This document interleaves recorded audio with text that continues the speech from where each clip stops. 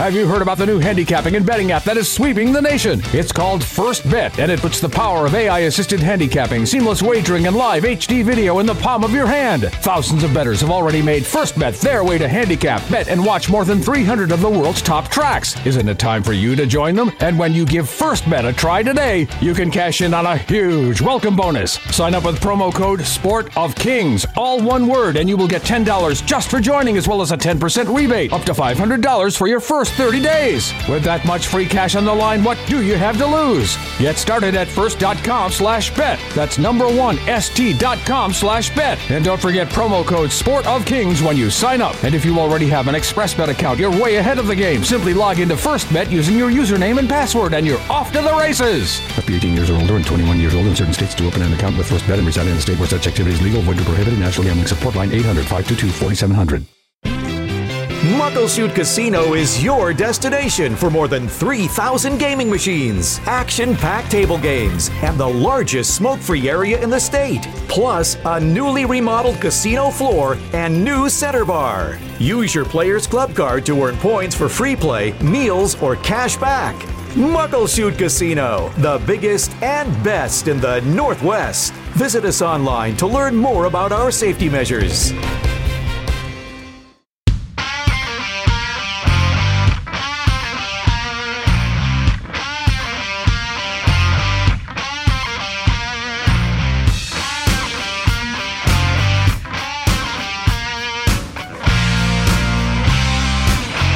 Horse Racing Northwest from Emerald Downs. A look at Washington racing news and notes and events, and a little bit on the national scale too. Joe Withey, Vince Brune, and producer, marketing manager Wes Petrie's back. Hi, Wes. Yeah, Vince. Good afternoon to you. And I'll start off with some sad news in Washington thoroughbred racing. Richard Wright passed away this week at the age of 82. Yeah, really sad to hear that, Joe. Of course, the father of trainer Blaine Wright, and the Wrights, a big racing family here in the Northwest going back many generations. Richard, a fine jockey, made the great transition to being a very good trainer, both at Long Acres and then, of course, at Emerald Downs. One of the races I'll always remember, Joe, of course, was Flying Judgment, dead heating with Castlearia in the, what was it, the 1981 or 82 Long Acres Derby? 82. Yeah, 82. And that was a horse they had claimed for 12-5, Richard. So, but certainly many more other big ones just than that, but that's one that comes to mind. That was a big one, winning the Derby at Long Acres, and Castlearia had run in the Kentucky Derby that year. But Richard, a very successful jockey, in fact, double digits in stakes wins at Long Acres as both a jockey and a trainer. And, of course, he turned the barn over to Blaine several years ago here. But had a lot of great clients. And, in recent years, I certainly remember he brings a smile to my face because those Winner's Circle interviews with him, he was a little bit off the wall. You didn't know what he was going to say, and sometimes it didn't relate to the race. And he said it with a very stoic face, and everybody around him was laughing and howling and wondering what he was going to say next. But he sure was proud of his son. You bet. Blaine, and Blaine's success in recent years, and Richard got to make that trip to the Preakness last year with the entire family. I think that's great, and I'm really great that Blaine did win the Long Acres Mile. Yeah. With this year with another twist of fate that Richard was still alive, and as you say, I know he was very proud of Blaine and the great work he did. Of course, Richard taught Blaine a lot about the training game, and their horses, that's always going way back. That's been a very well-run outfit that wins with all kinds of horses. That's right. Richard Wright, fixture in Washington racing since, we know at least the early 60s. And, of course, sons Blaine and Kenny, and daughters Sherry and Judy. And, again, the whole family got to make that trip to the Preakness for the whole week last year. Another twist of fate running there, and winning the Long Acres Mile this year, his first race since that 2019 Preakness. Yeah. Richard Wright passed, as it's been kind of a rough year for that as in veteran trainers here in Washington. But we're going to have a couple guests on Horse Racing Northwest today. Jeff Metz is going to join us.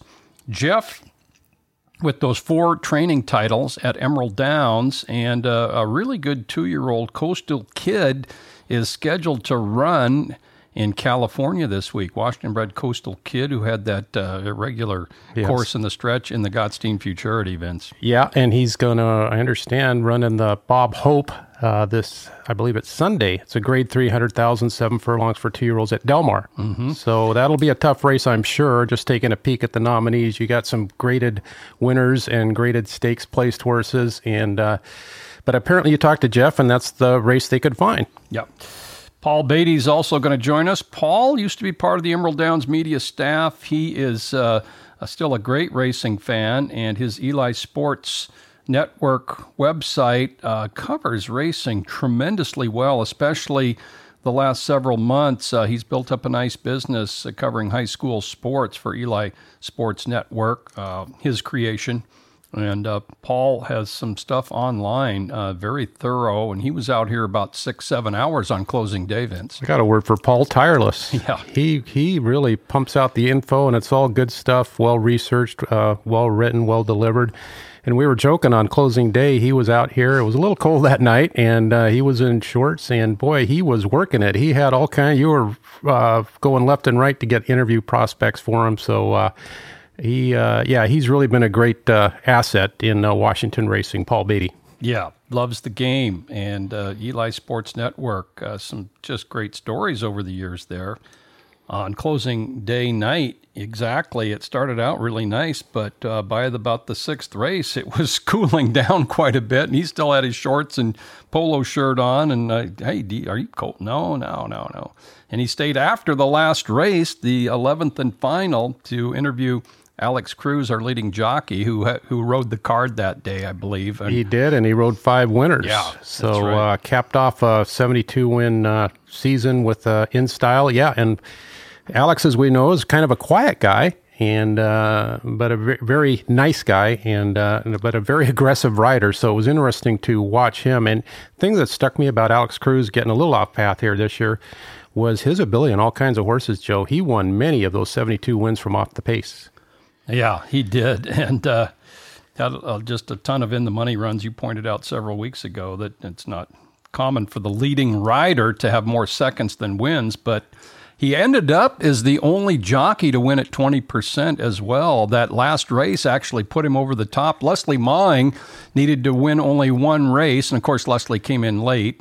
Leslie needed only 1 win on closing day to win at 20%. Hey, he didn't come up with that because Alex won most of them. Yeah, and it was kind of a long shot going into the day, as you pointed out, for him to do it. But he went out and first jockey since Rocco Bone in 2018 with a 5-bagger here and doing it on closing day. And again, very consistent, 25 straight days with a win. So he showed up to ride hard every day.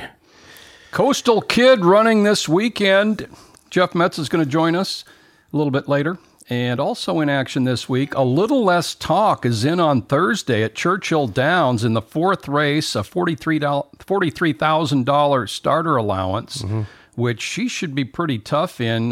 Glancing at the competition, Rodina Barrett back there to train her. Of course, she was Washington champion 3-year-old filly last year and has a great chance to be top older filly and mare for the state this year. Yeah, and they found a real great spot for her because it's $20,000 starter allowance, and she's eligible. She ran for 15 in her first start here in 2019. 15, okay, yeah. Yeah, and I think was beaten that night by Classic Leah. And three-horse photo. And since then, if they ran her for 20, she would have gotten a red tag put on her. So so that's really an interesting spot. She does. She looks like she fits in there. It's 6 furlongs, so she'll be scaling back a bit. But as you and I always say about her, just get her in contention into mid-stretch, and she'll be in with a fighting chance. Oh, boy, she is almost your perfect racehorse with stalking speed and ability to go 2 turns, ability to run the same race at any distance, and then how tough is she in a battle in that last 16th? Really tough. Can't get much tougher than her. Yeah, so I think that's a great spot they found for her. Yeah, A Little Less Talk. That's race 4 at Churchill Downs this coming Thursday, November 12th. Let's talk a little Breeders' Cup before we get our first guest on. You know, so many years, really, if you bet consistently and money management, some years it only takes one to come out ahead in the Breeders' Cup. Just hit one race in your fashion, whether it be WinBets, Superfectas, whatever. And Vince, you got that one horse this year. Nice work. Fire at Will on Friday, a 30-1 winner. Yep, that kind of made my Breeders' Cup because they didn't have a lot of success other than that. But it wasn't really that I loved her. She just is handicapping the race, like checked a lot of boxes and was a big price. You know, so it worked out. Yeah, he won the Juvenile Turf at 30-1. And, wow, we had some long shots on Breeders' Cup week this year. 5 of the 14 winners were 10-1 or greater. And on the grass, 4 out of 7 races were won by 10-1 or greater horses. 4 out of 7. So the average win payoff for all races was over $27. On the grass, it was $43, the average $2 win at the Breeders' Cup. Yeah, and it just, show horse players are never happy. We had talked the night before, the runner-up to Fire at Will, we kind of both liked him a little bit, Joe, off breeding, and that Exacta came back $275 for one. Go. So I kind of let a big fish get away with that one. You didn't tell me you were betting that horse. I was up in your office, and I liked the horse that ran second. I didn't bet because he kept coming down, ended up going off at 3-1. But the way I bet, I'd have tossed your horse in. So yeah, thanks a lot for that. Okay. Well, right. I wish I would have, because I kind of owe you a 30-1 shot after you gave me one at Woodbine a couple weeks ago. Okay, and then Bodenheimer, Washington bred in the Juvenile Turf Sprint. He was second favorite, and dang, if he would have broke running like he has in so many races this year, he would have been in such a better spot and condition and setup-wise. They hit the top of the stretch. He was second to the big favorite, and the winner was that Golden Pal, or what was the name of that horse? Yeah, the Wesley Ward horse, Golden Pal, who was bet like he couldn't lose and ran big. Did get a little tired late, though. And, you've heard me say it a million times, Joe, if a horse has a weapon, use it. And I'm afraid Bodenheimer didn't get to use his best weapon that day. And hopefully he came out of the race well and will go on to fight another day, because he is a very talented horse. It reminded me a little bit of Tiz the Law in the Classic, who, with authentic winning, kind of proves again, if you let a good horse have things their way on the front end, they're invincible. And that one disappointed me, because I was looking forward to those two having a showdown, and you could see he was, not only didn't he go on with it, but he was trapped by Baffert's other horse, Maximum Security, inside. And easy to red board everybody and say this should have happened and that should have happened. But I was a little disappointed because he broke great and didn't let him go on with it. Mm-hmm. Bodenheimer, 2-year-old, trained by Valerie Lund, son of Attaboy Roy, finished 8th out of 14 after laying second at the top of the stretch. He was the second betting favorite to the odds-on Golden Pal, who was the only odds-on winner. I think there was only one odds-on horse all Breeders' Cup. That was it, and he did win Golden Pal. So Bodenheimer, better start. Darn it, we probably could have seen a little bit better result, but still a really good horse. So Breeders' Cup, big pays, good business at Emerald Downs, a lot of interest, and of course the field size was tremendous over the Breeders' Cup. It was 12.1 for all races, 13.4 was the average field size on the grass. Couple of stats there. So. Interesting, yeah, and there was several track records, Joe, that came down, and the track was lightning fast, but after reviewing the charts, the track certainly was fast, but I'm not convinced it was totally speed dominant. There were some winners off the pace, several of them, including Whitmore in the sprint, who you got to give it up for that horse. You and I are still kind of shaking our heads where that race came from, but it was a heck of a run by a 7-year-old. I'm lucky I didn't bet that race, because I wouldn't have bet him. He was coming off 3 straight losses, and he's age 7. But the commentators after the race was over said Ron Moquette looked at the field this year and said, this isn't as tough as most Breeders' Cup sprints. Let's run him. And dang if he didn't dominate that race in the end. Yeah. So congratulations to Whitmore, that winner. I wasn't in tune to too many. I had a channel maker on a nice who ran there. Great, yeah, but he couldn't handle that Tarnawa. I think, the Europeans were clearly better on turf this year than the Americans. Yeah. Okay, so Horse Racing Northwest, we're going to do a little more personal sports history on the show, but we need to get our first guest, and let's go down to California in a moment and talk with trainer Jeff Metz here on Horse Racing Northwest.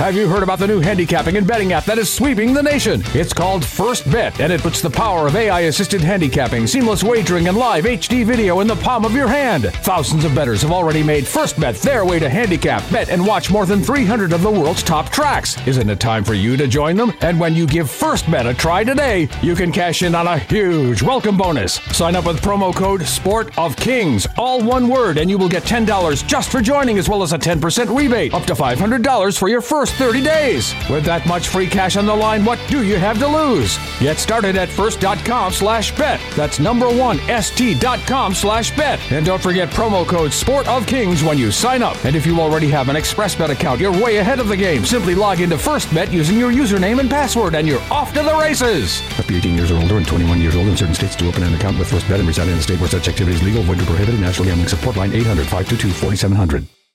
Horse Racing Northwest, our first guest on this week's podcast is four-time leading Emerald Downs trainer Jeff Metz. Jeff, good afternoon and welcome. Joe and Vince here. Hi, guys. How are you doing? Excellent. Good to have you on. Jeff, first year up at Emerald Downs, 2013, won the title that year, won 3 straight, added another training title, and Jeff, let's just start out by saying if we could get a guy like you in every other year, racing could be better in any venue because you come to run and you had a lot of success here. Congratulations. Thank you very much. No, it's been nice, coming to the Northwest and Emerald Downs. Everybody was very nice there, and I was glad that our horses fit when we got there 7, 8 years ago. And I've built a pretty loyal group of owners, and they're right there. They were all new to me that I met there from my time there, and so it's been a fun run. That is great. And Jeff had an eventful 2-year-old race this year, the Godstein Futurity. We're going to get to that because Coastal Kid apparently is going to run again this weekend. Jeff, tell us about that. Yeah, I talked it over with the owner, and we decided, with the Breeders' Cup being last week and a lot of the good 2-year-olds maybe out of town, sometimes this race will come up. It's a 2-year-old 7-furlong race at Del Mar this Sunday. Sometimes you'll get a 5 or 6 horse field late in the year. It could be more, and you're always going to have some Bafferts to deal with. But, the horse is training really well. He shipped down shortly after the Godstein. And so I've worked him 3 times in Southern California. And this past week, I worked him at Del Mar over the track. So Tyler Bay's got to work him, and he's going to be riding him this Sunday. And I wanted him to get to know him because when you're coming off a race where you swerve the last eighth of a mile, I mean, that can be scary for a jockey. But I worked him 2 times. I did work him out of the gate, and I've added blinkers just to prevent what happened before. It was a crazy situation. It ended up making ESPN bad beats, and he's Pollock Report. I mean, you name it, he's been on there because of that crazy finish. Coastal Kid is his name, and he's only run twice, and he had a nice maiden victory in his career debut. That race was on September 9th here at Emerald Downs. And let's just go back to his history. You bought him at the 2019 WTBOA sale. And what'd you see about him that you liked in order to purchase him? Well, a little backstory before on him is I have bought 2 other yearlings out of the same mare called Cream, or Creme, however you may say it. Mm-hmm. So I had a filly called Cast Intention, starting with a K, and she won first time out, her first couple starts in Arizona, a lot of speed, very fast.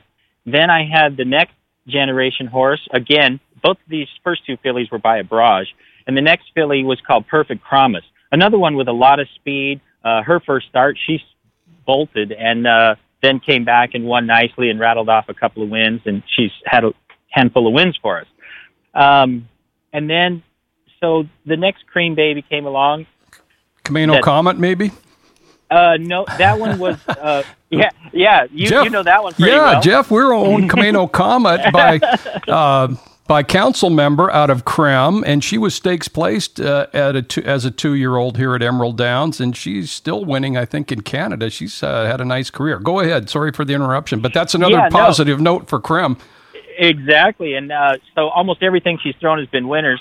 And this, now we get to the colt that we're talking about, Coastal Kid, who's now gelding, but he's out of the mare Krem, and he's by Coast Guard, and so he's a lot bigger than those other fillies, the two previous fillies I mentioned. But I don't know if it's the Coast Guard that gives him a lot of size or what, but he's really grown into a big, good-looking colt. He's still playful, and there's still a lot. Like when Tyler Bays worked him this past weekend, he said, "Boy, he's still learning, but he's got some ability, some run, and he just reaches for the ground." So, I mean, boy, when he broke his maiden first time, I thought he could do it, but it was a big field, and he's still learning. So, but he did. He ran very nicely in a good time. And then to come second start out, the start that we had, the horse got loose prior to the race at the Godstein. So we had about a 10-minute delay, 2-year-olds, first time under the lights, first time going long, all these little bit of adversities for 2-year-old young horses with only 1 or 2 starts under their belt. So he took all that in stride, and then as we know how he swerved the last eighth of a mile, but it certainly looked to me like he was coming after Dutton, and I think he was going to go by. Well, Jeff, you were ahead at one point. I don't think anybody will dispute that. And when you take the lead in the final eighth of a mile in a 2-year-old stakes race and you pass the leader, Dutton did show a little response after your horse swerved, but many observers would say, wow, that was a really tough beat, and ESPN agreed. But, there's been some talk on his swerving action, what might have caused it, and he didn't really duck, as we know that word in horse racing. That's a sharp move to one side or the other. He didn't really duck out. He just kind of made a circular almost move. Any post-race analysis on what might have caused that? Well, I watched the replay about 20, 30 times that night of the race, trying to see what it could have been, what it was.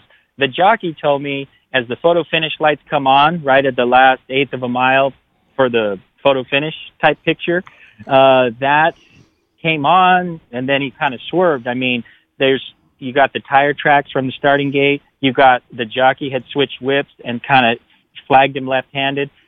I think you had a lot of things that caused this perfect storm for him to swerve out and just try to get away from everything. He is a very reactive horse. I mean, flies bite him. He's reactive. He's jumping and playing because he feels good. So he's a very reactive horse, and it's just one of those things. But the interesting thing that you guys saw live was the jockey kicked his feet out of the stirrups, and he still had horse, so he kicks him on and goes and gets third. Yeah. I mean, most jockeys would have just pulled him up and said, that's that. But Alex obviously said, boy, he had more, so I just said, hey, I don't need the stirrups. I'll just go on up there and get third. So it was a little bit of saving to get the third as opposed to just pulling up. Maybe he would have won if everything would have went well, but, that's to be seen another day. Yeah. But the good news is he came back healthy and sound out of that. Like I said, we've transitioned down to Southern California. We're going to see how he fits on this circuit, and then we'll just take it from there. But anytime you got a 3-year-old, soon the 2-year-old, but leading into their 3-year-old year, a 3-year-old horse that can run long, it's pretty exciting to have. Hey, Jeff, Steve and Letha Har, the owners of that horse, I've seen them with a few of your horses the last couple of years. How did you develop that relationship? So that it started out with one of my partnerships where I bring in people under my partnerships, and we just started out small with a 10% share. Then they got on a couple more horses that were running in Arizona and Golden Gate, and then we went to the sale, like you were saying, and we bought this one, and it was one of the first horses that he owned, basically 100% with that group, him and his wife. And so they also have another horse called Malibu Mistress. You saw her run at Emerald Downs and break her maiden up there. So they've gotten into a little bit nicer horses, and instead of a 10% ownership, they've gotten more horses. So he's very active. He has a handful of horses in training right now, and he does race with me all year long. So he lives there in Washington, but not afraid to travel to Los Angeles or Phoenix and enjoy a horse race. That is great. Coastal Kid, very impressive. And Jeff is relating to us. His physicality is doing nothing but improve, and the ability. He won that first career start by 3 lengths, going away almost 4 lengths in an 11-horse field, 18-1 that day with Alex Cruz, and then came back his only other race, that Gottstein, in which, he was really dynamic in that race as well, his first 2 turns. So a lot of great possibilities, Jeff.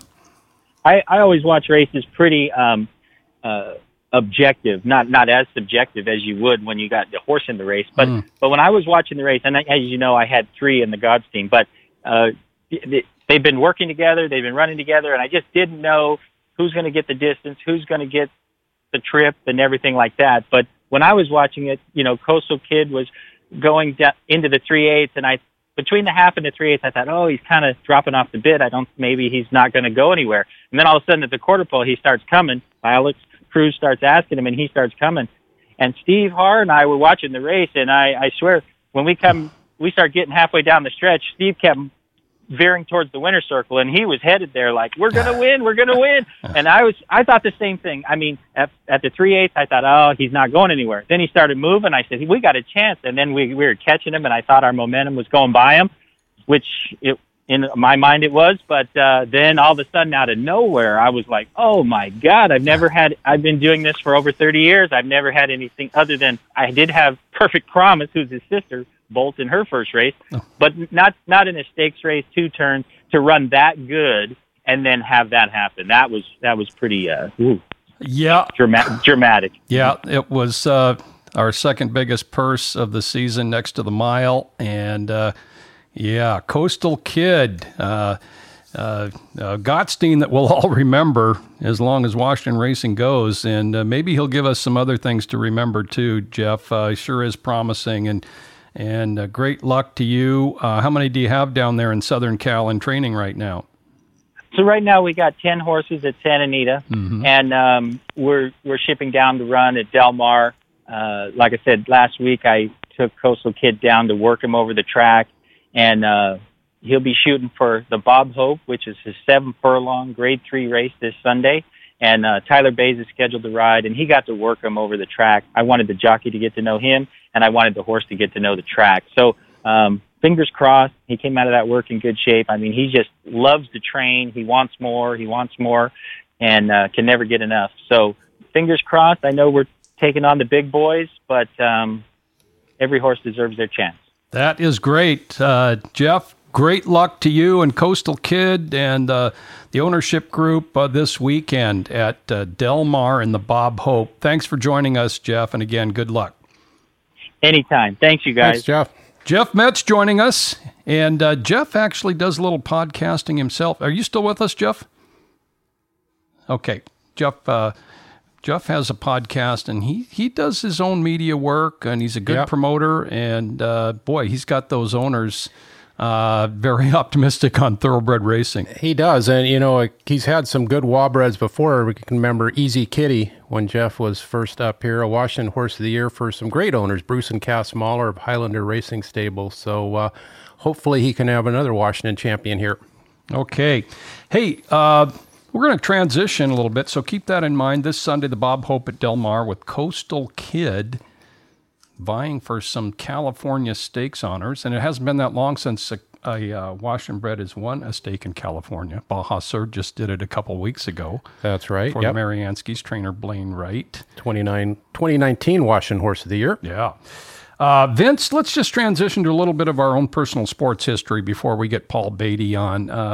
Not Emerald Downs Racing to preview. So I'm going to go back and say I became quite a sports fan in 1960. Yeah, that's 60 years ago. And I remember a lot of what happened in 1960. I remember a little bit of 59. My grandfather was a big White Sox fan, but in my heart, I really kind of liked the Yankees and Mickey Mantle, Johnny Unitas, Arnold Palmer. When the 60s began, they were kind of just these out there sports gods. And Mickey Mantle's baseball card was really hard to get. And, of course, the Yankees had been winning the World Series pretty regularly since the 1920s. So, yeah, through the 60s, I did like the Yankees. And then if you were on the West Coast, you kind of either liked the Giants or the Dodgers. And I liked the Giants because I liked Willie Mays and Willie McCovey and Juan Marichal and Jim Hart and all those guys, Orlando Cepeda. So, of course, I grew to not like the Dodgers because you kind of liked one, you didn't like the other. And football, I liked the Colts because of Johnny Unitas, and the Packers beat the Colts a lot more than the Colts beat the Packers in the 60s, Vince Lombardi. So I kind of took a liking to Dallas toward the later 60s because they had a chance to beat the Packers in the NFC Championship. Ice Bowl. Yeah, a couple of times, really close games, and then Tony Dorsett later in the 70s. And since then, I kind of just love sports still. Don't have super favorites, but we both like the Sonics going back into the 60s, Vince. Yeah, a few of my early remembrances, October 2nd, 69, the last Pilots game in history. Me and a neighbor across the street, my dad went, and we were in the right field bleachers, and Reggie Jackson was right down below us, the right fielder for the Oakland A's at that time. Wow, yeah. And the final Pilot run, they lost that night 3-1 in their last ever game. A guy named Jim Whitaker homered, and it went one row in front of us. And we almost came up with the last Pilot ball home run in history. And they lost 3-1, and that was it. They ended up moving to Milwaukee the following year. I remember it breaking my heart at the time because I was just getting into it and starting to follow the box scores and all that. And it was kind of a harsh lesson in sports being a business. The Sonics, right about the same time, the 69-70 Sonics with Lenny Wilkens, player coach, Tom Meschery, Bob Rule, all those guys.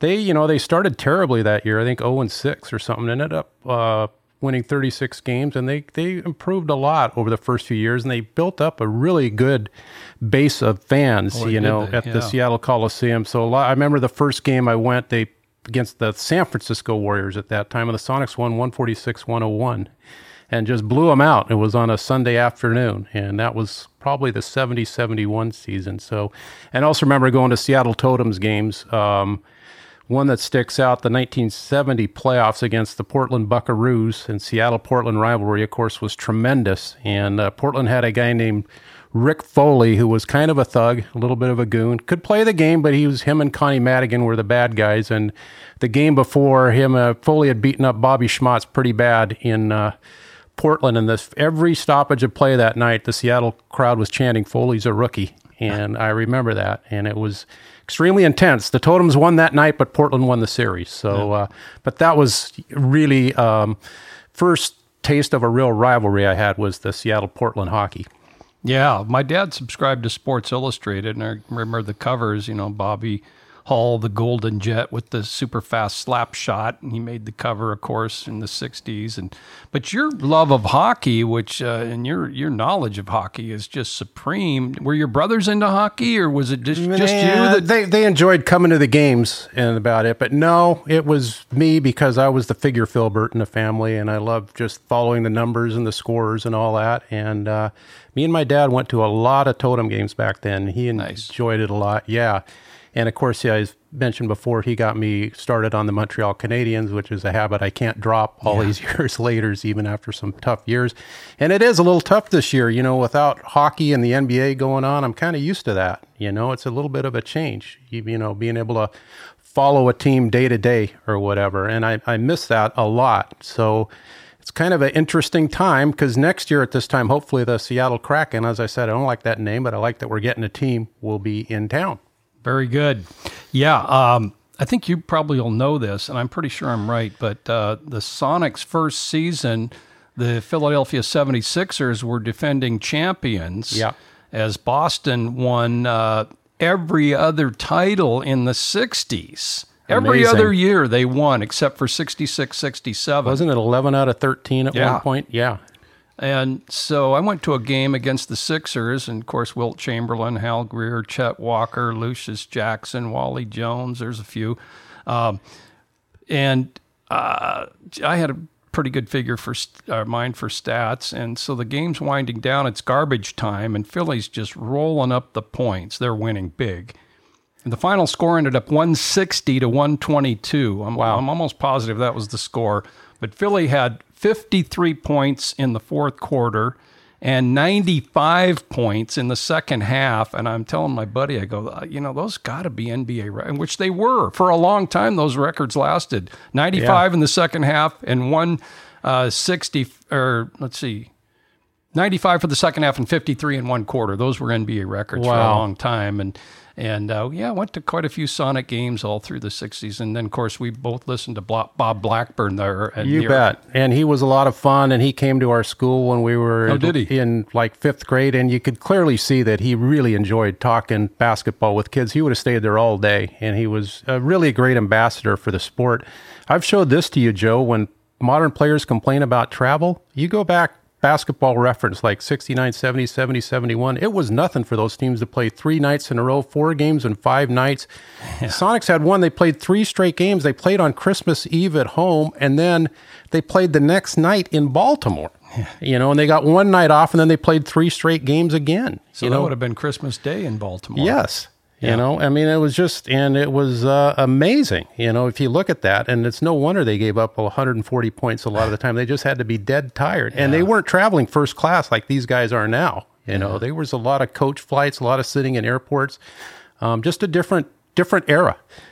Yeah. So we're going back there, way back. Wes is just rolling his eyes back there with all the 60s and 70s talk. But that's where we go back with our sports history. And I kind of left the super favorite teams. Of course, we have local teams to root for now, and it'd be nice to get an NBA team back. We've got an NHL team, as you mentioned, the Kraken. So. And we do have the University of Washington here in town, who, we haven't mentioned, but of course I've followed them, and you too, very closely over the years. One quick story before we go. I went to a Pilots game in '69, and there was a couple players where, as you know, you always check the box score in the newspaper the next day for your favorite player, like Hank Aaron. I always looked at him, and Willie Mays and Rod Carew. I took a liking to him, and so I was excited to see the Twins play the Pilots, and Rod Carew went 4 for 5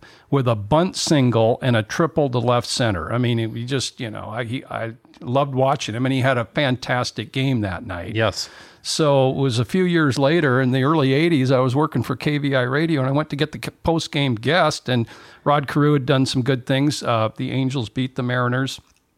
And I go up to him and say, "Hey, Rod, you want to go on the post-game show?" And he just kind of got a screwed-up looking face at me, and he said something like, "You just come up here and ask me that?" And I thought, this isn't going well, This isn't going well at all. And I tried to rephrase it, and Reggie Jackson is standing about 3-4 feet away with his shirt off and a towel, and he's not the tallest guy, but he's got this huge chest, and of course he's got a reputation as not a lily at all. Yeah. And he's staring at me, and I'm bothering his teammate Rod Carew, and it's not going well at all. And I'm in this never land in my I'm here in the Angels locker room, and I finally somehow got through to, and he kind of reluctantly, let me get my slippers or something. So he's looking for his slippers to walk over to the broadcast, and I go, "Hey, Rod, you remember a game in '69 against the Pilots? You went 4 for 5, a bunt single and a triple to left center."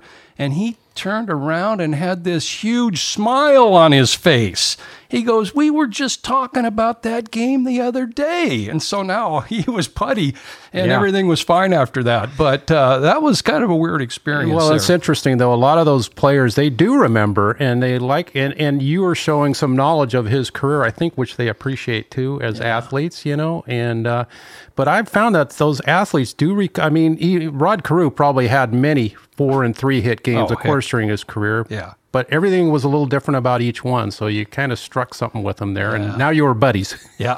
And, you know, jockeys, it's amazing how they remember specific mounts that you'll bring up. I mean, they're awful good at that, too. It's amazing with how many mounts they might ride 6, 7, 8 races in a day and then all season long. Yeah. I'm finding that to be true. No, that's true. And that's part of being the professional, remembering stuff and learning from things and all that. So now I know what it's like to be intimidated by an athlete. I've had that a couple times in my life, too, or a coach or whatever. And for a second there, you're kind of like, whoa, what am I getting into right here? Yeah, but I've got a couple. Anyway, there's some sports history from us. We've been in it a while. But Paul Beatty is going to join us next. So Horse Racing Northwest takes a short time out.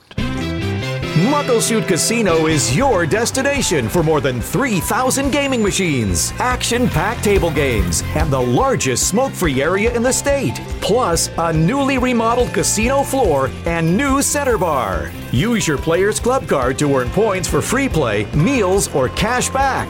Muckleshoot Casino, the biggest and best in the Northwest. Visit us online to learn more about our safety measures.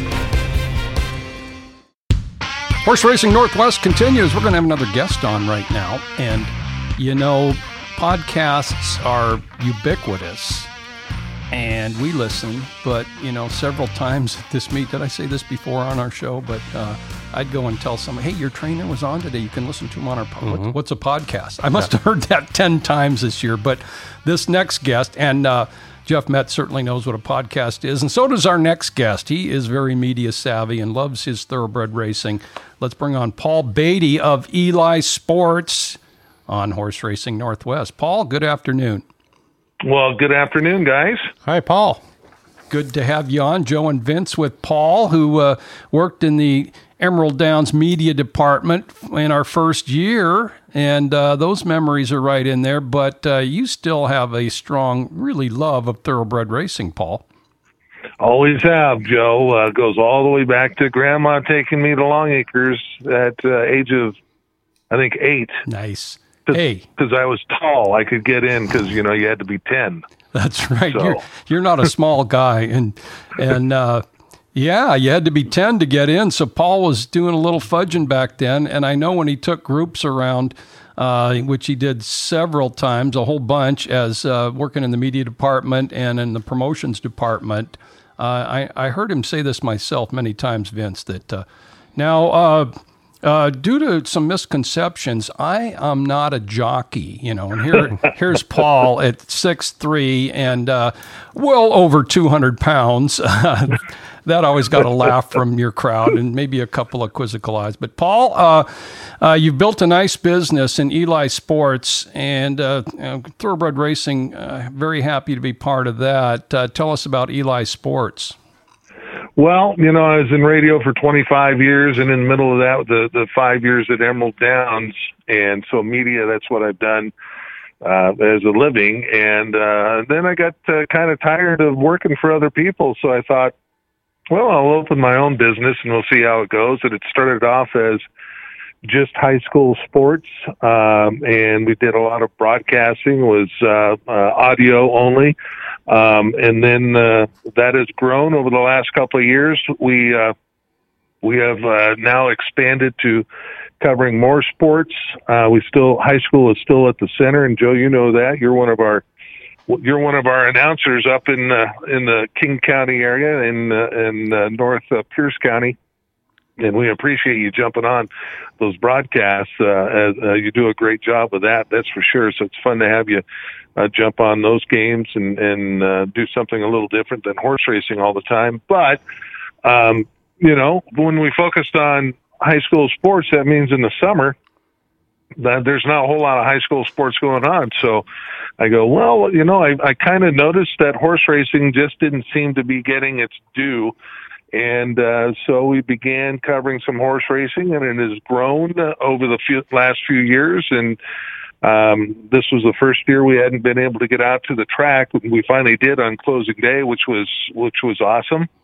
But did a lot of writing from remote, and was able to watch the races. I think I would say I probably watched 90% of all the races that were run this year. Awesome. So, that was a little bit different for us as well. So being on Wednesday and Thursday, and just being stuck at home. So it's been good. We've seen a big increase in the number of views and readership, and it's been exciting to be able to do that, because it is a sport that I love, and we want to make sure it keeps going. Couple that come to mind for me, Paul, was you did some real nice, extensive profiles on Howard Belvoir and Frank Lucarelli, going back over their career, quite in depth. A lot of great photos and all that. You really seem to enjoy going the deep dig, so to speak, on some of your articles.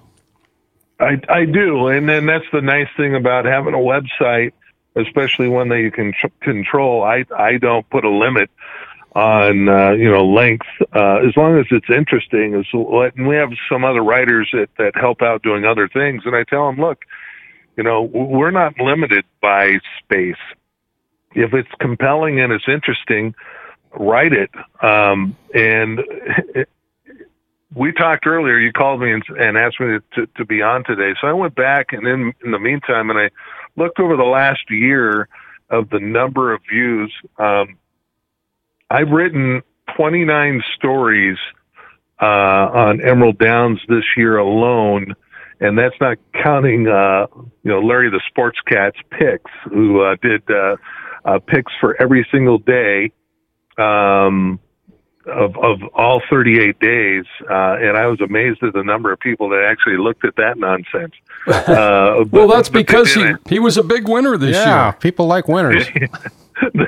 he was. He bet a lot of money that he didn't have, which was which was fun.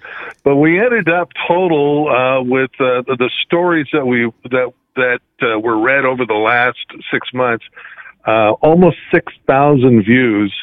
And out of that, 300 views were from stories from 2018 and 2019. And oddly, Frank Lucarelli and Howard Belvoir and Rocco Bowen, the one I wrote on him from the Caribbean to Auburn, was still getting views as well. And, significant views, in my view. You got 56 people in the last year reread a story that was over 2 years old. So there's interest, and I know there's a lot of people that are still finding us and understanding that there's a whole lot more activity. Our most read story this year was actually on how everyone at Emerald Downs handled the COVID and how you opened. And I know we had a lot of readers that were not horse racing fans.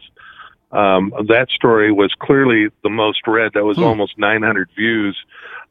Second was Barkley, Heart of a Champion, and that was an in-depth one on Barkley, and that had 517. So it's growing, and people are starting to recognize it. And we haven't done a lot of promoting at it. This year we did a little bit more on social media, and it's just a matter of finding where the horse folks are, the jockeys and the owners and the trainers, and we're starting to find more and more of them, and they're passing it on, which is appreciated. So it's been a lot of fun.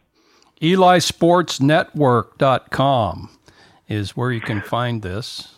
And yep. Paul was out on closing day, as we might have mentioned, for several hours. In fact, he was yeoman because he waited after the last race in his shorts and polo shirts when the temperature got down to about 40.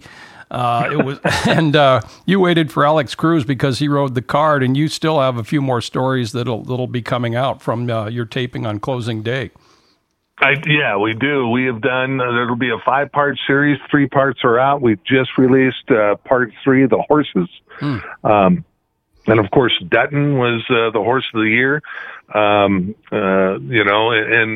Vince was kind enough to include us in the postseason awards with a ballot. I just had, we had a couple of disagreements on what. Oh, you've never been accused of being opinionated, have you?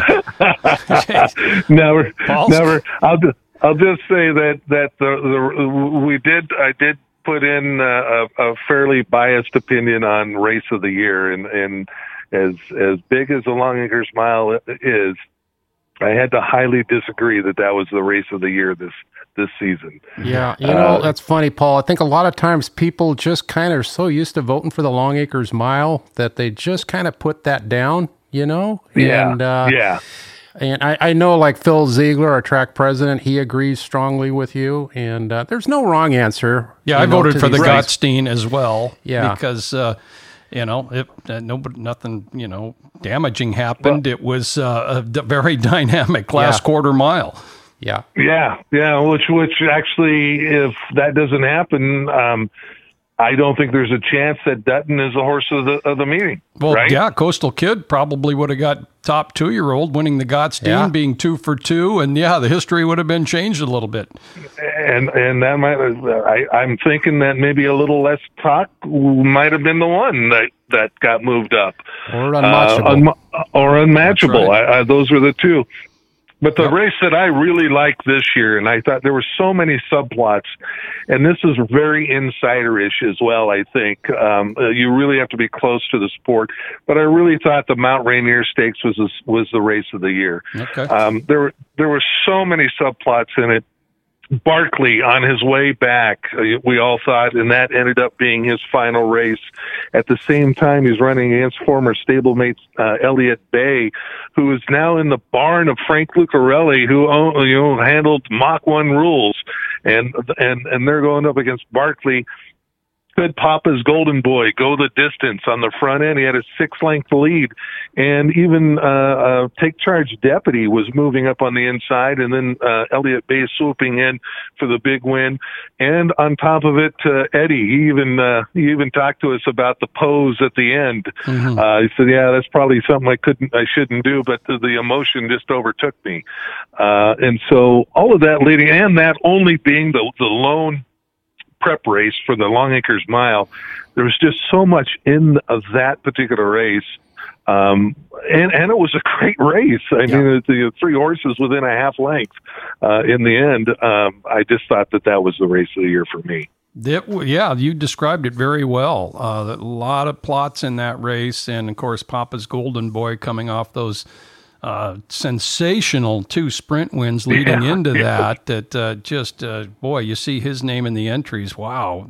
Races they're races, and who's ever fast has a big chance, and he was certainly fast. But so more coming out at Eli Sports Network from Paul Beatty on his trips to Emerald Downs this year, and the archives as well. Some really great stories there, and just wanted to let our podcast listeners know about that if they weren't familiar with it. But hey, good luck to you and the high school sports. You've built up a really nice business. Boy, if I had a child in high school sports, it's a no-brainer to subscribe. You can watch the event live, and we're talking both men's and women's sports. And then you can watch it a half hour after it's over as well. And I'm sure the participants love watching themselves and remembering the moments. A really good idea, and it started down there around Olympia, and it's really grown. So, we'll get back to normal here pretty soon, and you guys will be busy again. We hope. Everything right now stays on schedule to get them back playing in January, some kind of schedule, and very likely, Joe, if there are anyone allowed to watch, it's going to be limited probably to parents and maybe just a few. So I would suspect that there's going to be a lot of people that would like to watch that are not going to get a chance to if they can come back this winter and spring. We have our fingers crossed that we can get back to that. And with that, we're got our fingers crossed that we're not that far away from Emerald taking a look at reopening as well. And we want fans back to be able to get back to the track as well. And it was a strange year for you guys, but again, I can't tell you how much I've been bragging about how this season went off, and everyone checked their beliefs, their opinions, their politics at the door. They had to, otherwise you guys would have had issues. That's right. But it really seemed like everyone followed the rules, because you all had that singular goal. We want to run. We want to run. We need to run. Yeah. and not to have any cases. And in fact, the only disruption the entire year was for air quality, which was interesting. That's right. In itself. But look around. I mean, where else that, did something that you guys did with as many different people didn't have one case of COVID? There's a bunch of high schools that are competing throughout, and all over there's issues. I don't know of a state that hasn't had some team have to shut down at some point. Same in the NFL. NBA maybe is the closest, right? Where they bubbled it and kept everyone there, but you guys didn't. You had to trust each other not to go out and expose yourself too much, and it was an incredible performance by everyone there involved at Emerald Downs to even get your season in, and everyone there should be exceptionally proud of what they're able to do. And by the numbers, you can see you brought a lot of joy to people who couldn't, couldn't get there. And I think that you also picked up a whole lot of new fans from across the country that were able to see the racing. So I hope that we can look at the silver lining and jumpstart this thing for 2021. Very good. Yeah. The handle says we picked up a few new fans, and Phil Ziegler, track president, was on our previous podcast, and he gave credit to everybody that participated, that came together to put this meet on. We were the first sport to get going here in Washington, and Phil Ziegler and Jack Hodge deserve a lot of credit as well, because when the building was pretty quiet there for about 8 weeks, they were working on the best situation to get going, and they covered all the bases as you just went over. So thanks for those kind words, Paul. And you watching 90% of the races, you were a heck of a participant as well. So thanks for your great attention. And fans, check out Eli Sports Network and Emerald Downs section. There's more to come from the 2020 season. Paul, you got it. I appreciate it, man. Thank you so much. Thanks, Paul. Paul Beatty joining us, Eli Sports Network. Great attention to thoroughbred racing. So, thanks to Paul. I like the guy's entrepreneurial spirit, Joe. And, with the high school stuff, he's found a niche, like you said, that is great for parents and students and athletes and all that. And Paul is a hard worker with a great attitude. Yeah, that thing, there's some expense for that for sure. And he was having a nice year, 2019 into 2020, a really good year. So he's got a little base to work with now, and I'm sure he'll catch back up. So some good talk today.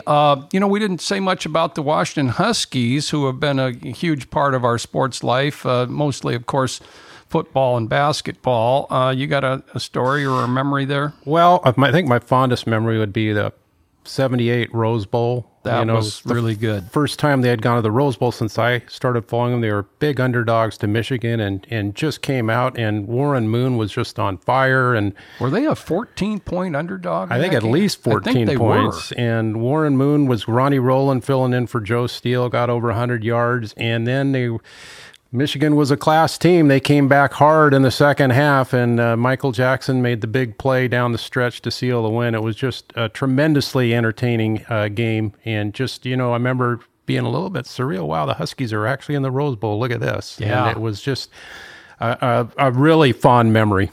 Yeah, USC pretty much owned the Rose Bowl in the 70s there, and UCLA had a win with Dick Vermeil, and they had a good team. But how about you? I remember the Huskies. I remember going crazy in the New Year's Day '64 when they were playing Illinois and they scored first to go up 7-0. They lost that game 17-7. But I do remember certainly the 1960 season and a win over number 1 Minnesota. And that game that you just talked about with Warren Moon at quarterback, Don James' first Rose Bowl win was fantastic. I'm trying to think of one that I went to in person. I saw a nice win not too long ago. Jake Locker, they beat Oregon State by 1 point. It came down to a 2-point conversion that Oregon State tried, and if they make it, they win. Right. If they miss it, they lose. That was a real entertaining game. I didn't go to the Marcus Tuiasosopo game. I still think, I believe he's the only player in NCAA history. I know he was like this record stood a year ago. 300 passing yards, 200 rushing yards in one game. Wow. That is a really awesome stat right there. He was an awesome college player He was. and a great leader. A little bit of kind of Tebow angle to him, where he was just a tremendous leader. Maybe not quite the pro candidate you would look for, but the kind of guy you wanted on your team. Oh, for sure. And of course, Junior Coffey, a Husky in the early 60s, and just a tremendous run for him in thoroughbred racing as well, just recently retired. Okay, hey, thanks. Hey, one thing we wanted to get out, and we're getting it out pretty late here, so if you're listening to the end of our podcast, we're going to have a little bit of an irregular schedule from here on through the rest of the year. So we'll be back in December for sure, maybe not again in November, but you can find out through Facebook, Emerald Downs, and, of course, emeralddowns.com. When we're up, just check periodically. Didn't give Doug Whitehouse credit for the recent trivia question. Last week's question, who was the first Washington owner to win a Breeders' Cup race? And that was Vince. Would have been Mike Pegram? It was. Yeah. He was part owner of 30 Sloughs, won the 1992 Sprint at Gulfstream. Herman Sarkowski was the sole owner of Phone Chatter the next year. Yeah. And but Pegram was the first, and he lived in Washington at that time. He had his house up in Mount Vernon and all the McDonald's. So Mike Pegram was the first Washington owner to win a Breeders' Cup race. And Doug, you got a couple hats coming from your last couple submissions. Thanks to everybody. We'll get back with trivia when we're on a regular basis. So thanks for listening to Horse Racing Northwest.